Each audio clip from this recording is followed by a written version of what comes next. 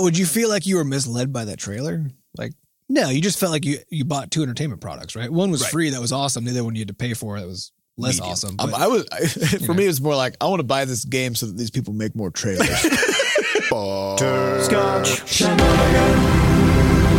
Hey, everybody. Welcome to episode 108 of Coffee with Butterscotch, the game dev comedy podcast of Butterscotch Shenanigans. I'm Seth, and I'm the games programmer. I'm Adam, and I'm the noble cross-site scripter. I'm Sam, and who knows? You're salmon. You were just eating some salmon jerky. Salmon jerky. Did you know that you can turn fish into jerky? I thought this was just like a beef-related situation. No, it's just in all the things. Now, if you just make something dry enough, it becomes jerky. Did you know that Death Valley is just one giant piece of jerky?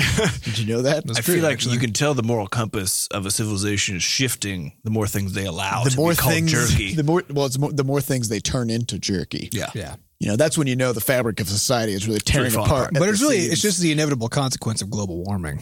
It is, because everything is so hot. Just get dry. Becomes jerky. Also of watering your lawn. Yeah. Oh, also, today is July 25th, 2017. Before we actually get started, we are going to be swearing. So if you don't like, that kind of stuff, or if you're a baby, get out. Unfortunately, Ellie has some extra work to do because to go back and insert some swears into that couple minutes that we had before the warning. We do. And then we have to move the warning before the swears. It's very complicated. You guys don't even know how much time goes into editing this podcast. It's like going back in time. Neither do we because we don't edit it. So it's so thanks Fat Bard for taking that off our hands. We assume it's a nightmare. All right, so listen. What? Some things happened this past week. Two things of note. All right. So last week we were working on artificial intelligence for our strategy game. And this sort of rapidly turned into a combinatorial explosion problem. Okay. So you can play cards in this game and you can throw a sort of like a hammer object and you have 5 cards to choose from. And the problem we kept running into is the AI was so dumb and it just kept doing the wrong things. Right. I mean, what was the AI doing? It was playing cards that it didn't make sense to play. It was wasting them. What did you tell it to do, I guess is what I'm getting at. Like, what was the rule that it lived by? The AI would look at sort of a fairly sort of static set of priorities attached to each card. And then just depending on what cards it had, it would play that card. The problem is the gameplay is dynamic, right? What's happening on the board and what your opponent has and all this other stuff need to be considered when deciding what card to play. Otherwise, you'll end up wasting it. So a great example is there may be a character that has 1 HP. And all you have to do to kill it is just throw the hammer at it. But the AI would play a multi-hammer card and overclock it so that it was throwing 5 hammers at once, and then just throw those 5 hammers on the one character. So very, very costly and wasteful. Very wasteful, yeah. And so, as we discussed last week, in a strategy game where every move matters, doing something like that instead of throwing 5 hammers across the whole board and sweeping the board clear is just a bad move. So I dedicated my weekend to trying to solve this problem. And I kept going deeper and deeper into combinatorial explosion territory. So 20 hours in, I'm several thousand lines of code deep into this AI, and the problem is just getting worse and worse and worse. So while I'm working on this problem, my wife goes to a tennis tournament, and she's an all-star tennis player. She grew up playing tennis. She was a national champion in India, which, spoiler alert, there's a shitload of people in India. So if you're pretty good, if you're at the top level out of that many people, you're at least pretty good. And so she's been playing tennis here in St. Louis. And over the past year, she's gotten a little bit sort of like, she's got some like psychological turbulence about her tennis game. And she's just been having a really hard time enjoying it and kind of coming home upset about her performance and all this stuff. And it all comes kind of down to the stress that she's been under of feeling like she's supposed to be one of the best players around. And then sort of applying that pressure to herself when it comes to being so focused on winning. Right. And so we had the conversation before she went to a tournament on Saturday. And she finally said, you know what? I don't care about winning. I'm not going to focus on the outcome. I'm just going to hit each shot. I'm going to play the best I can. And I'm just going to sort of live in the moment and not stress about all the things that could go wrong and whatever. Right. You mean she said she's just going to have fun? She's just going to go have fun. Right. So she goes and plays this match, just annihilates everybody, just turns them into a fine human paste. Yes. Nice. I unfortunately didn't also say the same. She comes home just beaming, and she's super pumped. Covered in human paste. Covered in just gore. It's just it's like she got home from a meat locker, and she was just beaming and talking about how that was like the best tennis she's ever played, and she was just really proud of herself, and she attributed it to the fact that she was focused more on just what was happening right now and not getting overwhelmed with trying to consider all the ways in which she could screw up and lose, right? And so I bring Adam and Sam over the next day to talk about this AI problem, because my approach to the AI was, let's calculate literally every possible thing that the AI can do, find the best thing that it can do that would sort of give it the best outcome, and then pick that thing. But this was getting more and more and more complicated.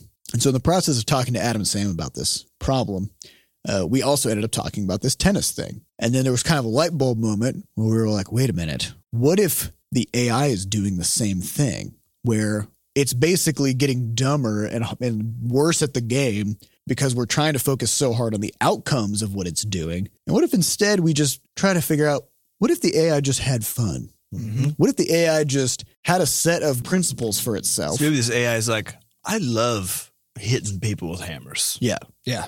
That's That's just my jam. Any chance I get to hit someone with a hammer, I'm just going to do it because it fills my soul. That's my thing. And if I win or lose, I don't care, because I did the best I had a great time. I could, which mostly involved me hitting people with hammers. Right? The idea is that this is how we all play video games too, right? And we were talking about how you pick a route. Yeah, you right? pick a thing that you actually want to get out of it. So if you are me and terrible at basically every game because you don't put in enough time to not be, then you choose some other thing that is your goal, right? So maybe it's explore the entirety of the world that you're inside of, right? Yeah. Or you start playing Skyrim and you go, I'm never going to use a weapon. Yep. I'm going to punch everything, right? Even though that's probably one of the least effective strategies, especially when it comes to fighting dragons. It is very fun, but it makes it interesting. Yeah, exactly. And so now you didn't win any more or less than somebody else who also completed the game, and you made it way harder for yourself. Yeah, but what you did is you set a new goal that just for you was interesting for some reason, mm-hmm. and that's what made the thing be fun. So what if AI just did the same thing? Yeah. So and the idea may be like, what if you're going to play against these different characters in the game and stuff, and they all have different sort of things that they like and different ways that they approach playing the game. And they'll have some sort of underlying fundamental principles about like what makes a decision better or worse. So we'll try to keep them from doing really stupid we'll stop things. them from doing just idiotic stuff that no one would actually do. So the rules, the two rules will be: don't be an idiot, but also have a good time. It's good. That's good life. Intelligence life. That's stuff. Just how you make. That's how you make an AI. Yeah. So and an eye. Yep. Yep.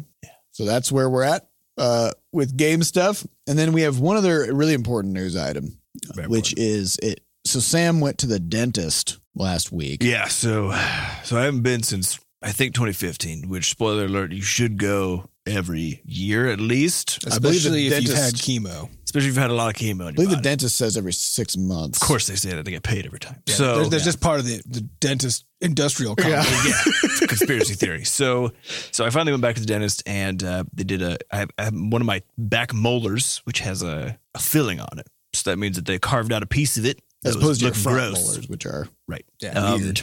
But they carved out a piece of it at some Sam's point. Sam's front molars are very weird. Yeah. And they just put like a little bit of like cement basically in there to fill it up. So they had a wheelbarrow and they were mixing concrete. It was very uncomfortable. Just slapped it on there and troweled it. Yep. Troweled it right up in your face. And so I've been having a little bit of sensitivity in that one tooth, which usually means that something with that is, cracked or broken or whatever. So they did an x-ray and they find, lo and behold, there's what's called a void in my tooth. A space void. Yes. Mm-hmm. Or just a space, I guess. Just a space, yeah. So, but they saw that it was actually still there even on the x-rays they had from like 2 years ago. The last time I went to the dentist. So it was nothing new, but the dentist was like, it might just be the case that like something finally got in there, essentially. And now it's sort of making your tooth kind of hurt. There. So I said, do you guys have time? Can we just get this done right now? Because I got time because we have Fridays off. So they said yes. So they threw me in the other room. And then started, which I didn't realize it was going to require, but they were like, all right, we're going to numb you up. And any of you who have had dental work done, you know that if you get numbed up, it just like your face is going to be kind of weird. Doesn't work super great. If you have that situation where like you kind of forget about it, you try to drink out of a straw and the liquid just like shoots all over the place, Mm-hmm. So, or the straw is just like poked into your cheek. And you're like, I'm pretty sure that's in my And mouth. it turns out you're actually just drinking your own cheek juice. Yeah, it's real gross.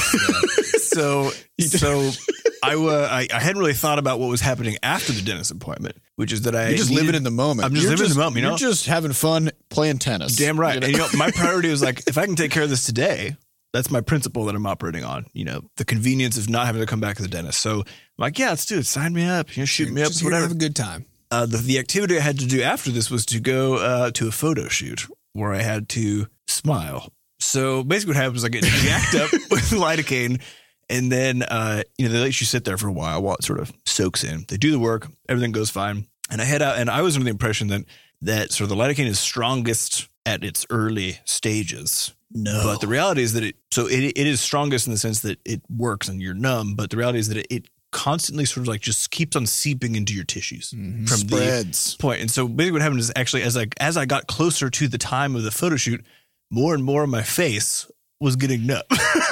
Just on one side. So again, you forgot the golden rule of being an AI, which is don't be an idiot. don't overclock your hammers. That's and right. use it when you don't need to. That's right. You So overclocked your cheek. Yeah. Now And I couldn't feel it. And so I go in to do this photo shoot thing, and I'm just like, I had gotten a coffee right beforehand because it was on top of like a coffee shop. And the straw thing happened. When that was when I realized, I was like, oh shit. So as you were drinking your cheek juice, you Yeah, were I was like, as you're pouring scalded coffee onto the side of your face in the midst of your photo shoot. like, this is not going to go I well. feel like this is bad. So I ended up doing that thing where you sort of smile with your eyes. I think it's Tyra Smize. Banks. Smize. Smize. Yeah. So I tried to pull that. I don't know how good it's So going you to be. gave that. You gave that. I'm feeling pretty good, but I can't feel my face. Yeah. Kind of a look. Yeah. I was like, I'm the sort of person who doesn't. I don't show my teeth. I'm incredulous, and I feel nothing. But I mean, think you can still move correctly, right? You just can't tell if Can't you tell you if can't. you're No, moving. like so the right side of my face, I couldn't get the full smile. Could not. Yeah, it does. It does kind of numb the. It actually numbs muscles the a little muscles bit, and the, Yeah. okay. So I couldn't actually fully smile. So if I did, So you're Botoxed. yeah, if I tried to, it looked like I was sort of weirdly smirking, sort of a thing. So how does it feel to be? So you kind of dipped your toes in celebrity culture, right? You Botoxed yourself, and then you went into a photo shoot. That's true. It did feel what very was that glamorous. like? Yeah, Was it- it was Did actually you give them nice. some of the blue steel? I arrived Cold and they had steel? Coldplay. they had the place set up already, which was nice. They're like very, very professional people. So you just walk in there and they're like, cool, just sit here. We're gonna go. Here's the 3 shots we're gonna do. We're just gonna go for it. And it's for my the school that I went to, the college I went to, for their like alumni magazine thing. So this guy is a paid photographer for the school, but he's still like, for whatever reason, I think he has a good sort of almost fashion photographer vibe where he'd be like clicking around. He's like, nice. All right, look over there. Yeah, that's good. Think about geese. So yeah, it was a nice. I wonder if all that kind of Luxury talking and that sort of the stereotyped photographer thing is because they know that if you stop talking, then the person's going to become really self-conscious I because they think start it's thinking exactly about what it is. how ridiculous it is what they're Well, doing. for the photographer, by being more ridiculous than the person. Puts you at ease. Yeah. Yeah. Yep. Yeah. Imagine so- if people did this when you were trying to give a talk or a presentation or something, and the audience would just be like constantly narrating, like, yeah, you like, yeah, flip that slide. Yeah, just think about those graphs. I mean, that is basically what happens in, like when politicians go up and people like clap when they say a certain thing or That is cheer, true. like this is basically what happens. Yeah. So I did get to dip my toes into being a celebrity for a day. It was good. Feel good? I felt Felt nothing, but I felt half in of a good nothing. way. All right. So again, Don't be an idiot. don't be an idiot And have fun. and live in your truth. Yeah. Live by your principles. Live by your principles until it makes you be an idiot, in which case maybe step back and not do that thing. Yeah. Reevaluate your life. Unfortunately, All right. people mostly just steep themselves in that part. Yeah. It's a hard line to walk. They're just like, how can I double down on this How can I even more? Yes. All right. So let's get on to some questions. These questions come from our listeners over at podcast.bscotch.net. So if you would like to get a question asked, or I guess asked and answered on the podcast, hop on over there. Give us a question. Technically, you do ask every question that gets I asked. do. It's like a double ask. I do. It's a bit weird. Yeah. All right. First question comes from Kula Bula, who says, did you try to build an entertainment empire What the hell does that mean? So this we got to unpack this because the past tense is throwing me off. Yeah. Did we try? Meaning either that we did on accident. either we did or we succeeded, right. Oh, I see. or we tried and failed. Yeah, I heard it on that side of the fence. Yeah. And it does also presuppose that we aren't continuing to try to build an entertainment empire. Where's the question? At what point when you build an empire can you just leave and let it run itself? That's when it's done. That's when the empire's built. Right. You're building it. Actually, no, I guess does an empire require an emperor is the first question. I think so, yeah. That's what makes it an empire, right? Otherwise, it's just a place. Otherwise, you have to convert it into something else, like an oligarchy, Mm. you know? Yeah. Or then it's just like an entertainment, sort of conglomerate or whatever. Mm. So I think the goal would be we don't want to build an entertainment empire because that sounds like a lot of work, being the emperor of anything. So definitely not. We do want to keep expanding. I mean, we're working on getting merchandise. We're working on other secret projects. We have a lot of Can't wait things. to talk to people about stuff. It's We have a lot of killing things me. going on. Yeah, we have a lot of things going on that we literally can't talk about. And it's actually most of what we're doing right now, and it's driving us crazy. But anyways, Well, is it the case that emperors tend to die more from their subjects than, say, people in an oligarchy? Because there's less of a figurehead to like point directly at and kill. Yeah. I think there also just have been kind of fewer historical oligarchies. Why is that, you think? because they all got killed by emperors. Yeah, probably. Mm. It's the inevitable power structure. I think no the matter one and what the few. happens, when you get to the top, you're gonna die. I think that's what Somebody's it is. gonna kill you. Yeah, If Game of Thrones has taught us anything, Yeah. that's exactly that. that's true. It's lonely at the top of the mountain, and then you get stabbed and thrown off the mountain. Yeah. So we shouldn't build this. Here's what we What are we doing? there's that podcast, How We Built This. This is more like how we thought about building it and then realized we didn't want to get stabbed in the back and thrown off the mountain. So we stopped. I don't know. I mean, it's something we're just doing what's interesting. And It tends to be that when you do stuff that you're interested in, Who cares? especially, well, yeah, who cares what happens? But I think as you do one interesting thing that might be small, then the next thing you do kind of almost by virtue has to be slightly bigger It's in order video to be game as logic. fun. Yeah. you got to level up. The you know. numbers have to get bigger. Imagine So- if you're playing, you're playing like World of Warcraft, and you're like, oh yeah, I'm level 36, and then you get to the end of the XP bar, and then it's like, I'm just kidding, you're level 35 now. You'd be like, what the shit? Yeah. I need to grow. I need to grow. I need to become bigger number person. Mm-hmm. That's all we're trying to do. We're just trying to level up. Yeah, right. we're just playing an RPG. So wherever that goes, who knows? Who knows? But again, just back to the tennis analogy. The outcome is not the important part. The important part is the process. So if on the day to day, if we're trying to do things right and trying to learn from our mistakes and take Have fun. new and interesting opportunities and have fun, just doing cool stuff, then maybe we'll end up with an entertainment Yeah. empire. I mean, I think we got that part down. We talked about in the past how a lot of times as we get closer to, say, like the launch of a product, or once we sort of find something kind of magical about a thing that we're doing, the internal mantra very rapidly actually just becomes, don't fuck it up. Yeah. Right? So it's now, we're having a good time. Just do your best. We're living our truth. Just don't throw your hammer at the wrong buddy. Don't numb your face and go to a photo shoot. Yep. Just think one step Just out. get your Just shit one- together, just think Sam. Yeah. Just think one step ahead, and you'll be a good spot. So, all right, next question comes from Darth Ewok 99. On a previous episode, you talked about building a trebuchet. Have you guys built any other cool things not involving game development? So I think, importantly, this for some reason assumes that building a trebuchet is not related to game development, which turns out everything. everything is. Everything is everything. If you're doing things right, everything is related to everything because you can see it. Because you can. Matrix. Adam built a trebuchet in high school Mm-hmm. as a senior project, Yeah. which through the powers of persuasion Mm-hmm. convinced one of his teachers that he needed to do we had trimesters. We didn't have semesters in our high school because it had to line up with sports because sports is the most important thing. Yeah. So we had trimesters. So for the final trimester of Adam's senior year, he convinced one of his teachers that the most important thing for him at that point in his life as an 18-year-old guy was to learn about medieval siege weapons.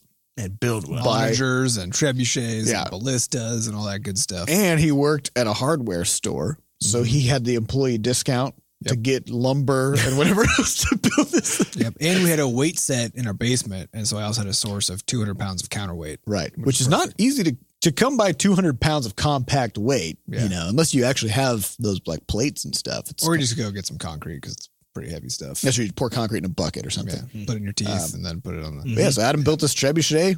We flung coconuts out of it.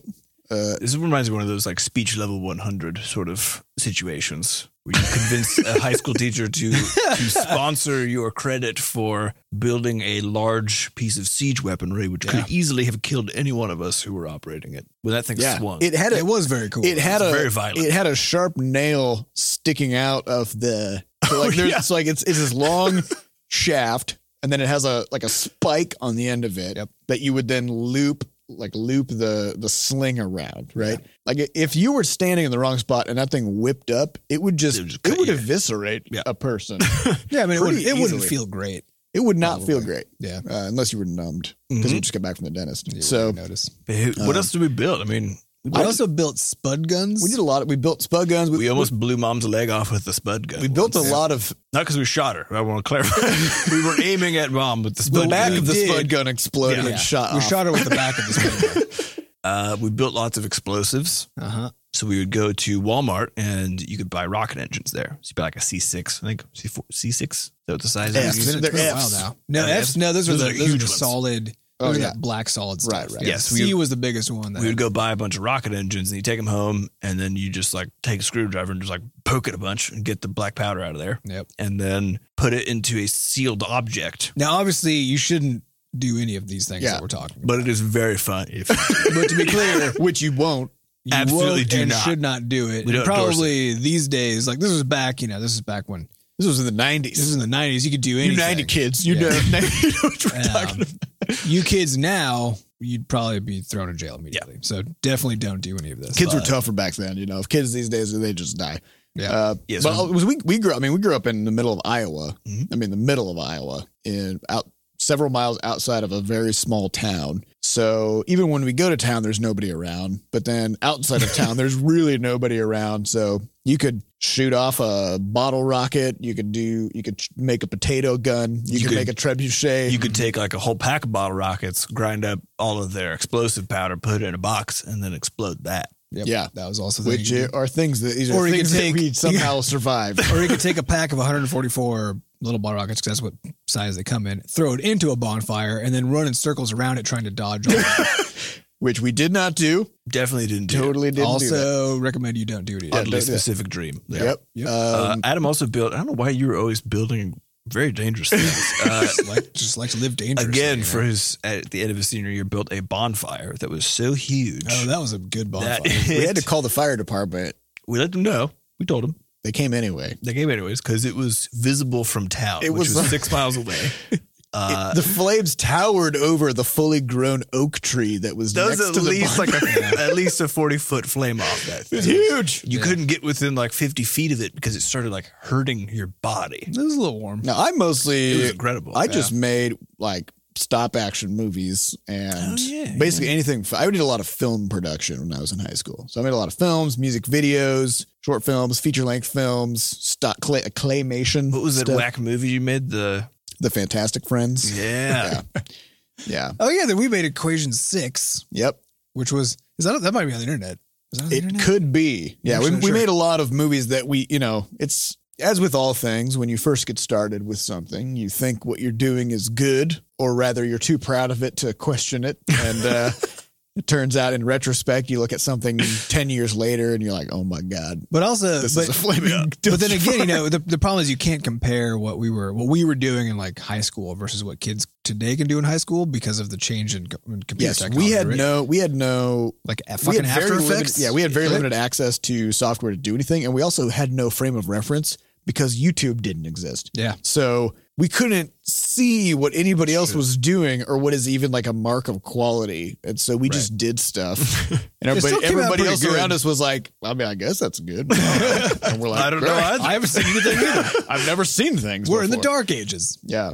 Yeah, because YouTube popped up like around the time that we see, Adam and I were in college around the time YouTube started up. So, and Sam, you were early high school. 14, 15? I don't know. So, I mean, yeah, but we just kind of made shit up and did it. We had no idea whether it was the right thing or not, but we didn't care because we were just having a good time and living by our principles. That's right. Now I'm thinking about, like, did I build anything? I don't think I did. You built relationships. I built friendships. Sam was a social butterfly. That's all I did, though. Yeah, I was too busy, being angsty and trying to not do sports, even though I felt like I had to, and then doing them anyway, and being really bitter about it. Yeah, and also, well, I just didn't do it. I was really into swimming in high school. I put Adam into the unfortunate scenario where we had one shared vehicle between Adam and me, and I wanted to be on the swim team. Swim team was at 6:00 in the morning. I was the only way for me to get there is to drive, or else our parents would have had to get up early and then drive.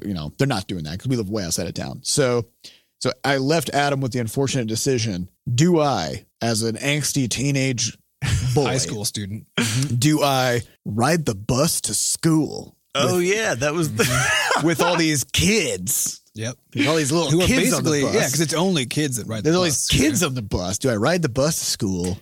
Or do I wake up at 5:30 every morning and swim for 3,000 yards and almost vomit every day because of how hard it is? I'll take option B. I will do the swimming. Yep. It's interesting now if you're like, all right, this huge bus full of children will come and pick you up at your door, Like which basically right what there. happened, right there, like within a block, and then just take you directly to the place you're trying to go to and drop you off For free. for free. I would be on that bus. Full of children, though? I don't give a Because shit. children are gross and they're full of diseases. That's God, true, maybe but that there's like wasn't an that adult wasn't your section. friend. Because now, because you're going to pay for, it's free, sure. Yeah. But you're going to pay for that and all the diseases that you're going to Maybe I'm actually going to be paid a dividend by how big my immune system's powers will grow. I mean, if you live through it. Yeah. true. Yeah. That's fair. Yeah. So, we all had different sort of life priorities, I think, at that time. So, Just yeah. all right, next question comes from Metron, who says, hacking is a recurrent topic on the podcast, but what does it entail exactly? People fiddling with save files? Or is it more subtle? Do you find this happens more on a specific platform? Or are PC, iOS, and Android equally plagued by this? They're all plagued enough by it that it matters to us. And it doesn't matter the difference between them. It depends. There are only certain kinds of hacking that have an impact on us, which we've also kind of talked about, right? So the question is, what is hacking? It just means doing something that wasn't intended. Right. So how do you do purposely that? doing something that wasn't intended, kind of for the sake of it, right? So the way that the hacking often works is while the game is running, most of what you're seeing exists in your device's RAM. So all the In data, its memory. yeah, in the device's active memory, and so all the stuff that you're seeing happening is actually it's stored somewhere. And it's really fast because it's in RAM. And so your device is constantly like storing variables and storing images and stuff and retrieving them really, really fast. And so what a lot of these hackers will do is a hacker who's On actually PC in particular. Yeah, on PCs especially, is a sophisticated person who knows how these things work will figure out what the game is doing in RAM, and then they'll write a program that basically freezes the game and combs through all the data that the game has dumped into RAM, and then they'll try to change stuff like in real time. So if you go, so But I do want to clarify though that when you say a sophisticated person with a program, you mean some group of sophisticated people built a program that does this in the general sense. yes, So that people then who don't know anything at all we'll try to do Go this. do it will then on try everything. to do it on Yeah. everything. And so the trouble is like in the device's RAM, it's not the case that you can just go just search for the word like bombs and be like, I want to see how many bombs I have. It's literally just a pile of gibberish. bunch It's of just numbers. an incomprehensible set of numbers. You don't know how they're separated or what they mean. Right. And so basically and this is where, as Sam was saying, it becomes a sort of a problem, is people go in there and then they change things that they have no idea what they're changing, break it, and then they send us an email and just tell us, hey, the game crashed. I don't know. And then I don't know what happened. I don't know. And Well, then and we also did an enormous amount of work to make sure just that the game, as it's designed, doesn't just suddenly do the wrong thing and change some value the wrong way or something that will cause it to break. We have an enormous amount of effort that goes. That's mostly what programming is, right? Is telling it what to do and then finding all the ways that could go wrong. But we don't program in the hopes of defending against somebody literally fiddling with values as they're stored in memory that weren't meant to be a certain way. Yeah, that weren't meant to be a certain way. That's not a way that anybody programs except in the context of like super security kinds of software, right? Yeah. So in the most general sense, then the hacking that's done is actually on the broad scale is done by a bunch of people who have pulled down a program that oftentimes actually will do this automatically. So we've talked about this in the past with in-app purchases. There's a bunch of different programs you can download to your phone that will just listen for a game to boot up essentially, and then automatically submit all of the in-app purchase requests as fake ones and get you all the stuff. The problem is, of course, that in the case of someone who doesn't know what that's actually doing, they didn't build it. They just got the program that does it for them. They're like, oh, I'm just getting free things now. Yeah. They don't realize that they're literally committing fraud. In that case, yes. Yeah. And might also be sending all kinds of your private information to a hacker who made some software. Which is very likely. Yep. So yeah, I mean, that's the interesting thing to me about the You're hacking. sort of losing in all fronts. Right. The vast majority of people who do it don't understand what's actually happening. And as a result, that's actually what creates all the work. The truth is, I think the hackers that are actually hacking never talk to us. Because why would they? They're the ones that are writing the software that does these things. You got nothing to say. Yeah, and again, mostly like we don't care about that. We care when it becomes our problem. Right. So the people who send us support requests, we spend an entire 2 days trying to track down their weird bug that nobody's ever seen before, just in case it's an actual problem. And then finally, after 2 days, we pry it out of them. Did you do something to the game? Like, well, I mean, yeah, I broke it, but you know. I still think my favorite one though was when that kid set his clock to negative time. Yes. So that nothing in the world could spawn. Right. Because things that spawn in the world, they also need to remember when it was the last time that they spawned. Mm-hmm. And then they compare that to see, should I be respawning? Now they all spawned in the future. Now Now in negative time, the current time is now way before the last time they spawned. Yep. Which the check was basically how many minutes has it been since the last time I spawned? Mm-hmm. And if it's greater than 20, then do whatever, right? But if it's negative 3,000, that is definitely not greater than 20, right? Mm-hmm. So they would chop down stuff and it would literally never come back because it's negative time now. Yep. So animals wouldn't spawn. Nothing spawns. Yeah. It was what a creepy thing. Man, I really hope everybody always talks about our universe being a simulated thing. Hopefully nobody says the clock. Yeah, I'm like, man, there could be you could really easily just break everything with one variable change. Yep. All right. So next question comes from Peeb Nuts. 1, 2, 3. It's like peanuts, but there's a B in the middle. Peeb Nuts. 1, 2, 3. Mm-hmm. Hi, Shenanigans. I would like to hear your thoughts on game trailers. What is the purpose of a trailer? How does one maximize its effect? I have a personal gripe about trailers that aren't related to the game experience. Most trailers. Discuss. Well, so here is the trouble. I think you have to understand that a studio or a marketer or whatever else is put under, which is that a game is a thing that you can only understand once you have actually experienced it in terms of playing it. So the problem with trailers is that unlike a movie, which is the trailer is in the medium of the movie. Trailers by themselves are essentially actually completely different. It'd be like making a trailer for a book. It's a similar sort of thing. Like it's not really the appropriate medium by which for you to experience the thing itself. So in this regard, it's actually not a good idea to be mad about trailers that don't have anything to do with the play experience because none of them have anything to do with the play experience. Even if all they're showing is gameplay, they're still showing lies. You actually have no concept of what the game is like to play. Because I'm sure you've had this before where you pick up a game that you're really excited about because you saw the trailer and it's like awesome. And you play it and maybe you play it for like 10 minutes and then you sort of understand what it actually is. And then you're done. Or the inverse happens where you see a trailer, you're like, I'm not interested in that. And then sometime later, one of your friends says, oh, you should really try Crashlands, for example. It's not a shitty crafting game like all the other ones. And you play it and you're like, oh, this is actually something I enjoy, but I couldn't figure that out by the trailer, which of course you couldn't. So I think that's one little note there is like, it's unfortunately, it's the best medium we have to offer a comparable experience to what playing is like and to sort of get the visual flair going.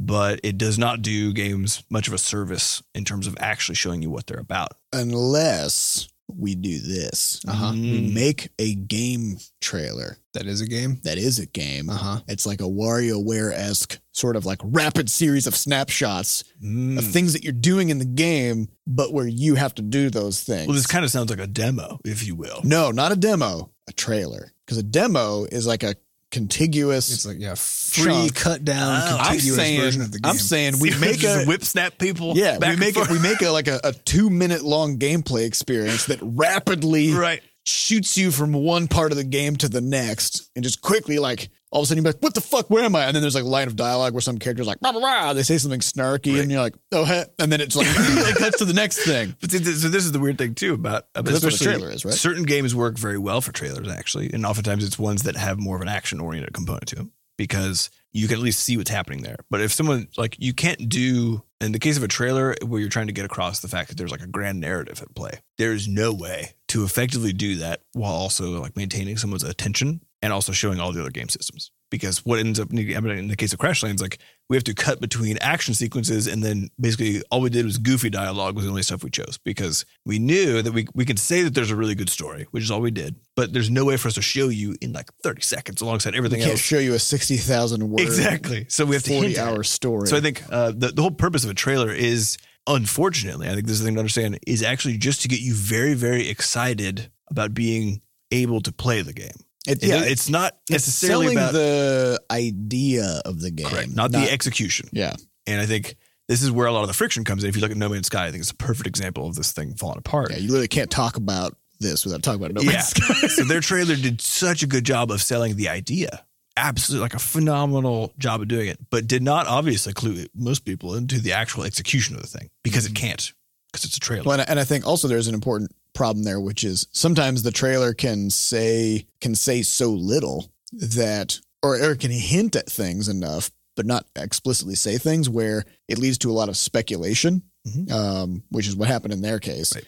And then instead of, as the developer, now the responsibility is on you to make sure that you do things to make it clear what is actually happening in the game. Right? So I think in the case of a game, as far as the speculation aspect goes, like you do actually want to seed some of that into the trailer, but oftentimes you want to do it about things that are not the game. So the narrative, for example, leaving sort of like having some cliffhangery stuff, wrapping the overall mechanical production of the trailer is a really nice way to get people excited and then sort of hanging, but on the narrative. They don't know what's going to happen in the narrative, but they have an idea of how the game plays. I think a good way to do is to say, you won't believe what happens next. Just like have that line of dialogue. It's perfect. Right? That's like my favorite. Fade to one. black. Perfect. Because then, you know, somebody's going to have to click on that. NPCs hate him. Yeah. He won the game with this one weird trick. Yeah. So I think the reality is that trailers are their explicit purpose is and should be to sell the idea of the game because they cannot sell the execution. That means occasionally, especially if you have unscrupulous people, you'll have the mismatch between the idea and the implementation or the execution at the end of the day. But hey, that's what happens.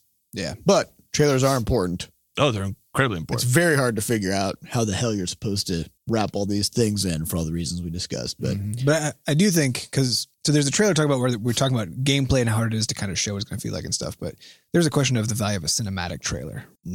So I personally fucking hate cinematic trailers, even though I might like probably them for the reason that Pete's for exactly that reason, right? I mean, actually, I like them as an entity because they're often great. very cool and have good production value and stuff. But as a thing to learn about the game, I know like there's just no possible comparison between the sense of a sweeping theater experience that you get in these cinematic trailers and what the game is going to feel like. There can't be a relationship actually between those two things. And so I just find them very frustrating because when that's what I'm being shown, it's the same kind of thing. It's like, I want to know what it's going to feel like to play the game. That's what my hope is. So I'm okay with cinematic trailers provided that's not the only content available. Yeah. But right. Sure. So, cause I want to know, to me, a cinematic trailer does one important thing, which is it conveys the style of storytelling that you're going to be getting in the game. So like Blizzard is famous for their unbelievably badass cinematics and cutscenes and stuff. And so you kind of get a sense of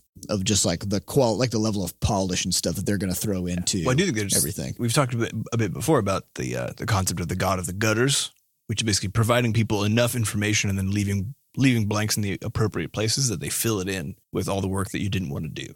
So in the case of a cinematic trailer, that's I think one of the interesting things is that you can essentially show people how you envision them feeling in the game. And if you get them to watch that first and then go into the game, they're going to have a different experience. Yeah, I feel like they're filling it in for you. If you want to see a great example of this, go onto YouTube and look up the original World of Warcraft opening cinematic. Basically, what they do is they show you all the different races, like in their fully realized, beautiful 3D environments and stuff, being all majestic and shit, like doing whatever they're doing.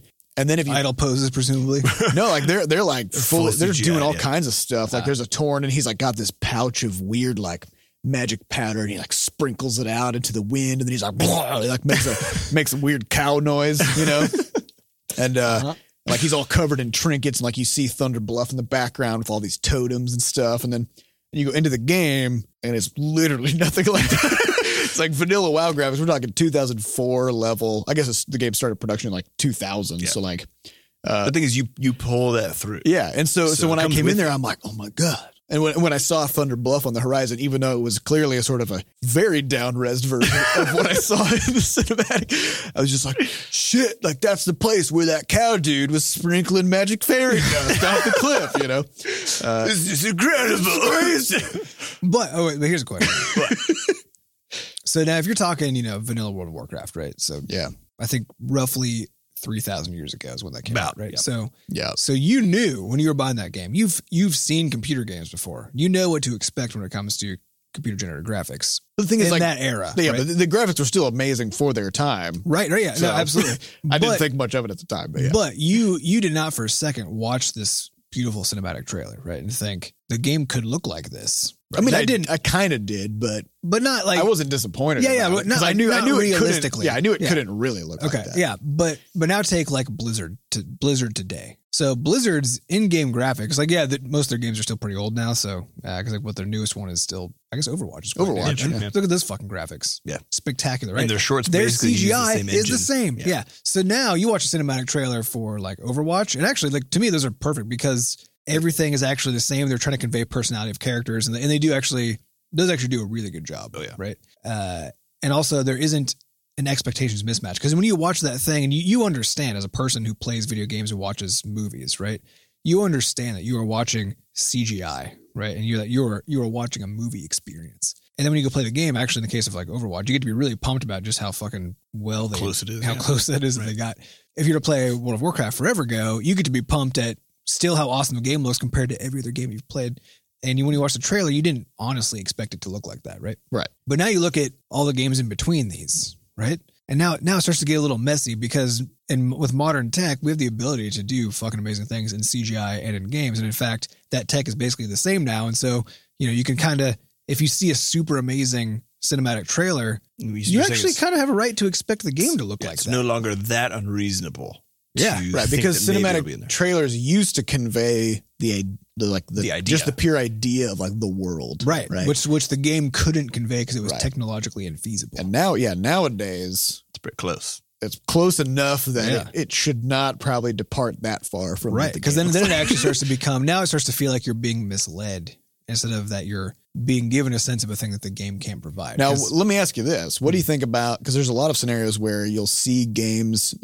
This happens every E3. Mm-hmm. Games get demoed on stage at E3 for things like the PlayStation, which is a fixed piece of hardware. Yeah. Right. And they'll show like a gameplay trailer of it. And it's clearly beautiful. There's these amazing graphics and stuff. And then what actually lands on the device at the end of the day is a highly down-resed version of that thing because it turns out that video came from a high-end production PC that they were like rendering the gameplay onto, right? Right.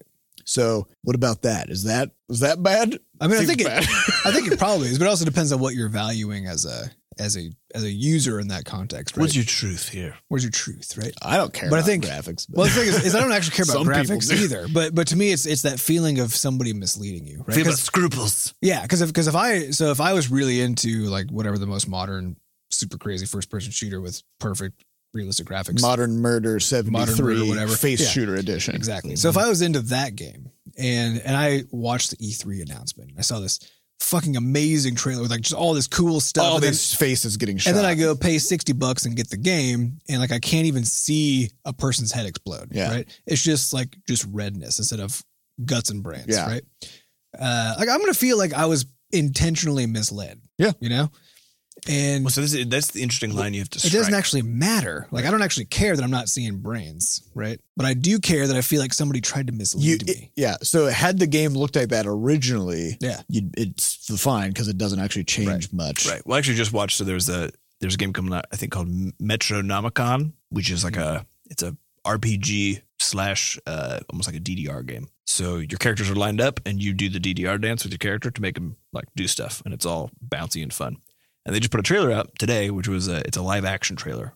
Which I don't know, like there's been a few more of these recently, so I don't know what the deal is. But ever since What was that that game, It might be part of this problem because Strafe did. yeah, because of the fact that now people can't tell whether your cinematic trailer is gameplay or not. Now you have to be like, look, it's definitely not gameplay. These are real people, right? This is now real life. So, well, what they did though is it's basically like it's a live action version of it's someone playing the game, and then things get more and more ridiculous as time goes on, where the characters end up coming out of the game and like trying to suck them in, or like in the example, if you want to see an example of just a ridiculous trailer that is by itself a crowning piece of entertainment, is the Strafe gameplay trailer, or not gameplay trailer, but just Strafe game trailer, which got everybody very hyped about the game. The game turned out pretty medium. Turned out actually. pretty medium. I had a lot of problems. but- Medium meaning like 60% on Steam. Yeah. I think. Yeah, They didn't do but that. would you Literally feel like you were misled by that trailer? Like, no, you just felt like you bought two entertainment products, right? One was Right. free, that was awesome. The other one you had to pay for, that was less Medium. awesome. But, For me, it's more like I want to buy this game so that these people make more trailers. yeah. Okay, so now, but let's then circle this back. Yeah. About like, what's a trailer for, right? What if it's just a way to demonstrate to your audience that you know how to entertain? You know how to make an entertainment product. Yeah. That's And to me what a if your thing- cinematic trailer is. Right. Yeah. If your thing clearly stands alone, like as a product, if your trailer does. So if it's a cinematic trailer, that's clearly a cinematic trailer and it's meant to convey the sheer power of your studio, right? And your ability to tell a story and to get me to feel a certain way. If you can do that, then I'm gonna be like, okay, you could probably pull it off in this game, I mean, which I clearly know is a different thing. It's a credibility booster. It's a credibility booster. Yeah. So what would you say about something like the Crashlands trailer, which is done under zero budget? Yep. Because we don't have time nor money to do any sort of CGI fanciness. Mm-hmm. So I think it's something like that where we took gameplay but then layered in the entertainment aspect, Right. Such that even if you don't know what you're looking at, you're probably going to be having a pretty good time. Yeah. Where does that strike the balance in terms of, because the thing is, and I think it's the right move because we made an entertainment product first. we did, but we got a few questions from people because they're like, I thought the game was going to be a little more, not in a bad way. They're like, I loved how chilled out it was, but I Yeah, thought yeah. it was going to be But a it little feels a more, lot more actual whack. crazier. And we're like, no, we're not gonna slam on the gas for 40 hours. Like that, you would be exhausted by the time you roll up at the end of the game. For us, it was really a matter of we looked at what basically most game trailers do. We get the comment a lot about the similarities between our trailer and Battle Block Theater Yes. trailer. And it is true that we looked at that trailer and we were like, these guys know how to make a fucking trailer. It's 'Cause purposeful. We were rolling on the floor laughing. One important distinction is our trailer is literally about the game. It's if you actually listen to what we're saying, like, yeah, we're making jokes, but they were listing features of the game, right? So we're talking about how many recipes there are, but we're doing it in a jokey way. And in their trailer, they just made shit up. They're like, it has hilarious. Oculus support for 5 simultaneous Oculuses, Right. whatever. So we took a very different angle on the thing. But it was the case that was a totally unique trailer. We had never seen anything like that before. And most trailers are just gameplay footage with sort of epic music on top. Like we definitely don't want to go That way. there. So for us, I think the trailer was more of displaying like, hey, we're going to be doing things differently than what most game studios do. That was kind of the goal with it, I think. But and with the Battle Block Theater trailer, like when I watched it, that's why I bought the game from watching. Well, actually, no, it was the Battle Block Theater Steam one, trailer yeah. because Yeah, the yeah, original yeah. trailer, again, just gameplay footage with music. on Although top it was of still, I think they still had some No, personality. there I think it was just there none in there? Not just in the first gameplay one. with Oh, shit. music. Yeah, Okay, So- I guess that explains why I didn't buy it until like a year and a half after it came out. right. Yeah. So who knows? I mean, trailers, they're hard. All right. Next question comes from -5 charisma. Hi, Butterscotch crew. Hope your week is going good. I'm curious. When was the moment when you realized that this whole making games for a living thing might just work? First, Have a good one. Right, First, we have to roll to find out if his charisma influenced us enough to answer this question. Well, I mean, obviously not. His minus 5. That's what I'm saying. But he's got a lot of strength. I think we don't need to become just very I aggressive. think we and had throw this him out. conversation the last time. I know this we guy- did, but we answered it the last time because I guess he had a favorable dice roll, or we decided to let it slide. We need to be- I just want to make sure we're thinking things through and Could not be being a- idiots. Be a Yeah. good DM. We need to make sure that we have our D20s with us for every question we answer, just in case we actually know the charisma of the asker. So and we also don't know if he just has -5 charisma or if he just has a modifier, of Maybe he is -5. a spell. Maybe he just cast -5 charisma on us. So how would you answer this if you had 5 less charisma than you do? I think I would just sit here in silence. Yeah. So you only have 5 charisma? Is that Yeah. Yeah. That's it. You ran out. There's no charisma left. Right. 0. right? Just mute. I think the moment was really the first for me. It was really early, and it wasn't actually that I realized it would work. It was more like I became determined to make it work. Right. Well, like it was once I realized that it was possible for me to physically make a video game just of any quality or size. Then that Low bar to jump yeah, over. it's like I can put things on a screen, and when you push a button, shit happens. Yeah, but the right? difference between that and having no idea is actually enormous. Yeah. It's just you just need it's the lack of context. Yeah. right? You So get for me, just enough then context. it was October 26th, 2010. It's very specific. That was very Yeah, specific. which was the what day. time of day? It was about 8:30 p.m. Nice. Wow. when I activated my Game Maker license, and I put X plus equals 5, and then I saw a weird guy that I drew sliding across the screen, and I was like, Humble beginnings. actually, no, my first game was Dragon Bear Zilla. I remember that. It was a Where good I one. had I made these shitty looking buildings in like MS Paint, and they had two sub images. One was where it was standing, and the other sub image where the building was kind of like half exploded. And then you were this little like ball shaped giant dragon /bear /Godzilla that was flying above the city. You'd hit a button, and then a fireball would come out only at a very specific angle because I didn't know how to aim it. So the fireball would come down at like downward at a 45-degree angle toward the buildings. And when you hit a building, it switched its image to show like it was destroyed. Nice. That was my first. And I was like, okay, well, I guess this is my career now. Time This to make is World of clearly- Warcraft. We're good to go. I think the thing was like 80 by 80 pixels too. It was very top tier. Yeah. Yeah, I think, for all of us, it's probably a similar thing where it's more about seeing that you can do it and then casting yourself forward and saying, If I keep doing if I this, keep doing it, will this go to where I want it to in a reasonable time frame? And the answer is yes. yeah. And Well, the this- answer we was made it yes. maybe. Yeah. This also comes back to, again, it all loops back to what we're talking about at the beginning. So earlier today we were talking about lifting weights, and we were talking about how Adam, you were saying how your metric is whatever I'm lifting, just put 1/3 of that on, and then that's what you're gonna do. I just use Seth's lifting as a reference guide. Right. A handy dandy reference. But here's the important part: if all you cared about was how much weight you were lifting, you wouldn't go back Mhm. because you're like, shit, I'm only lifting 1/3, right? Yep.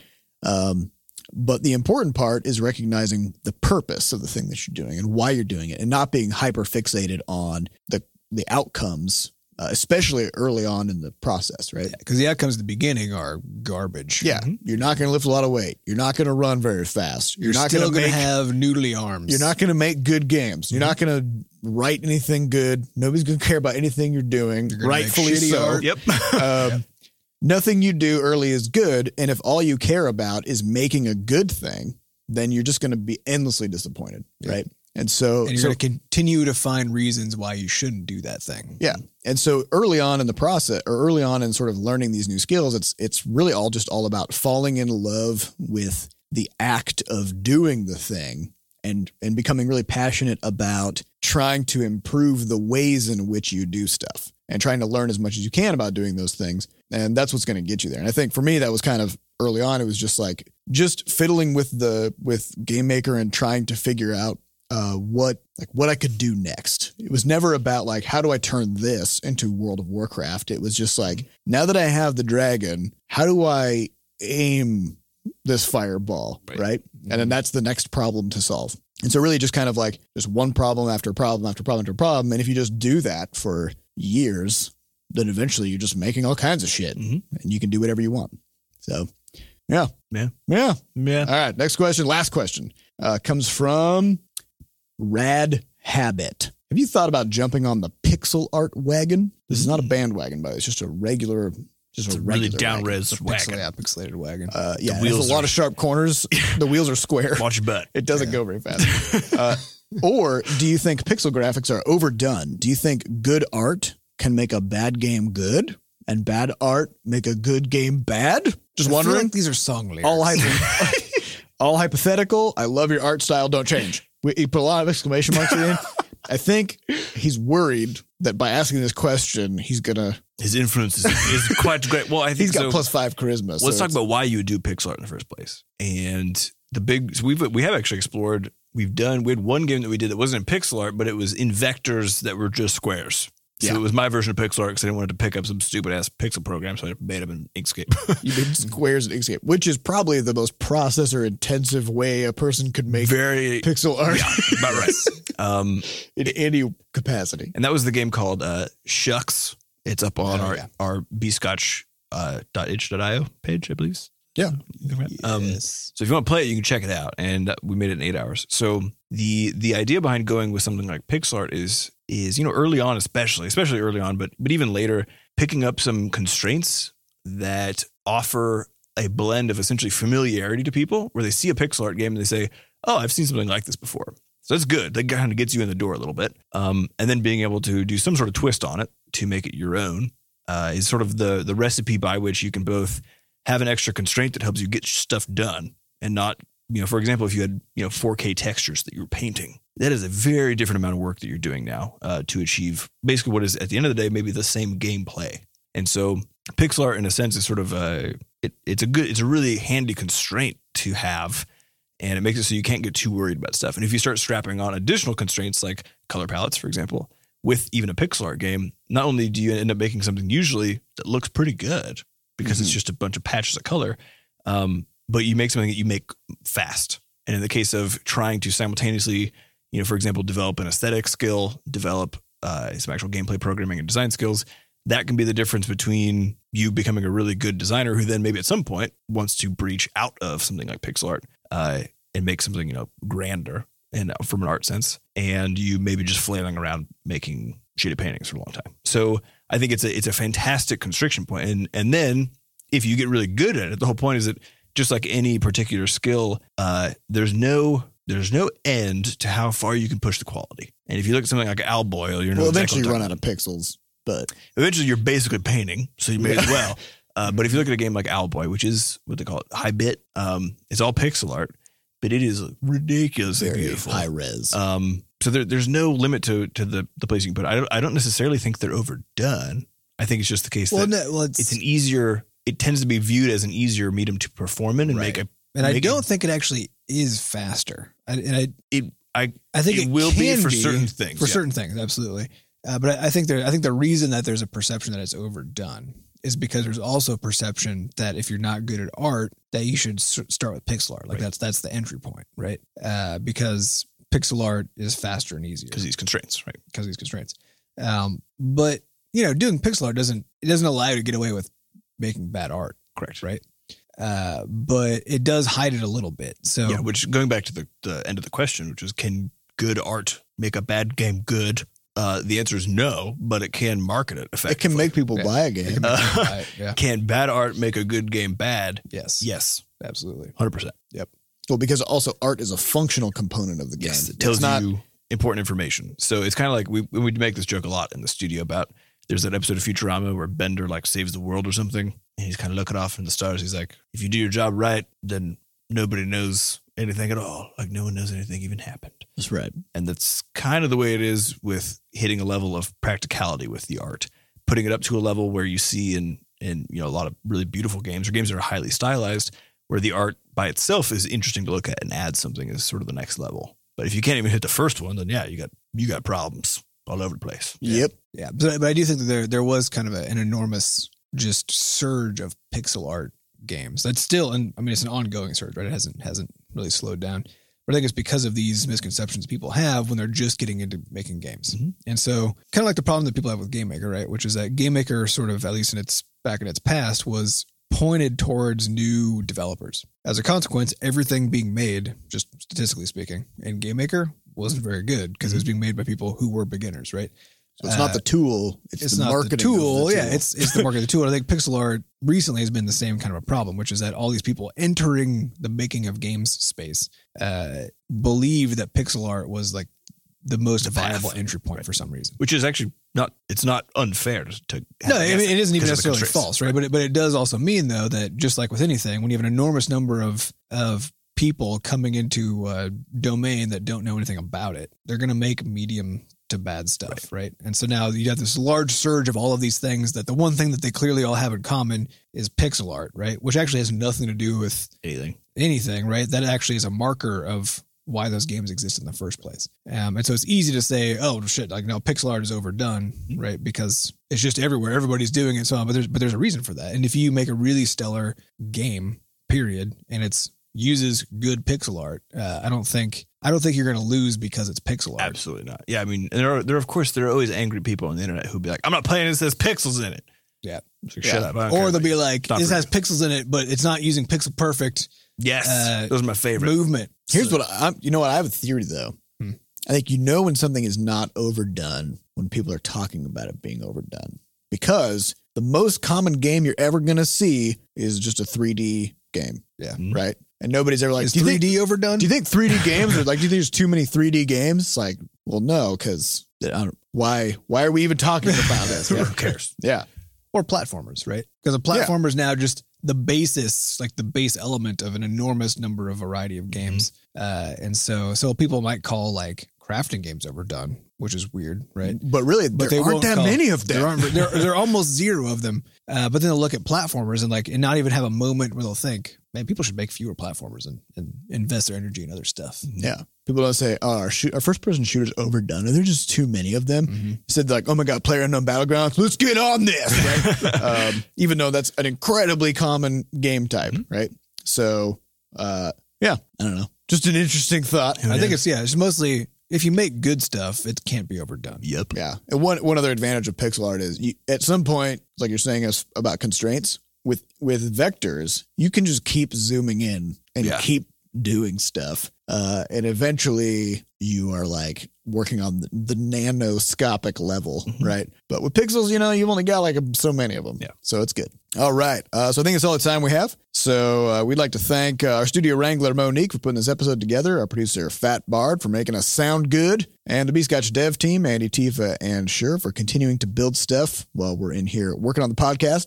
We'd also like to thank our community moderators who keep our Discord and forums running. And of course, thank you all, our listeners, for coming back every week to listen to our podcast. If you'd like to get more involved in the Butterscotch community, hop into our Discord server, which you can find at bit.ly/bsdiscord. Come say hi. We also have a mailbox. So if you want to send us actual stuff, like a 5-pound gummy bear, you can do that at mailbox.bscotch. Although again, we still have one of those.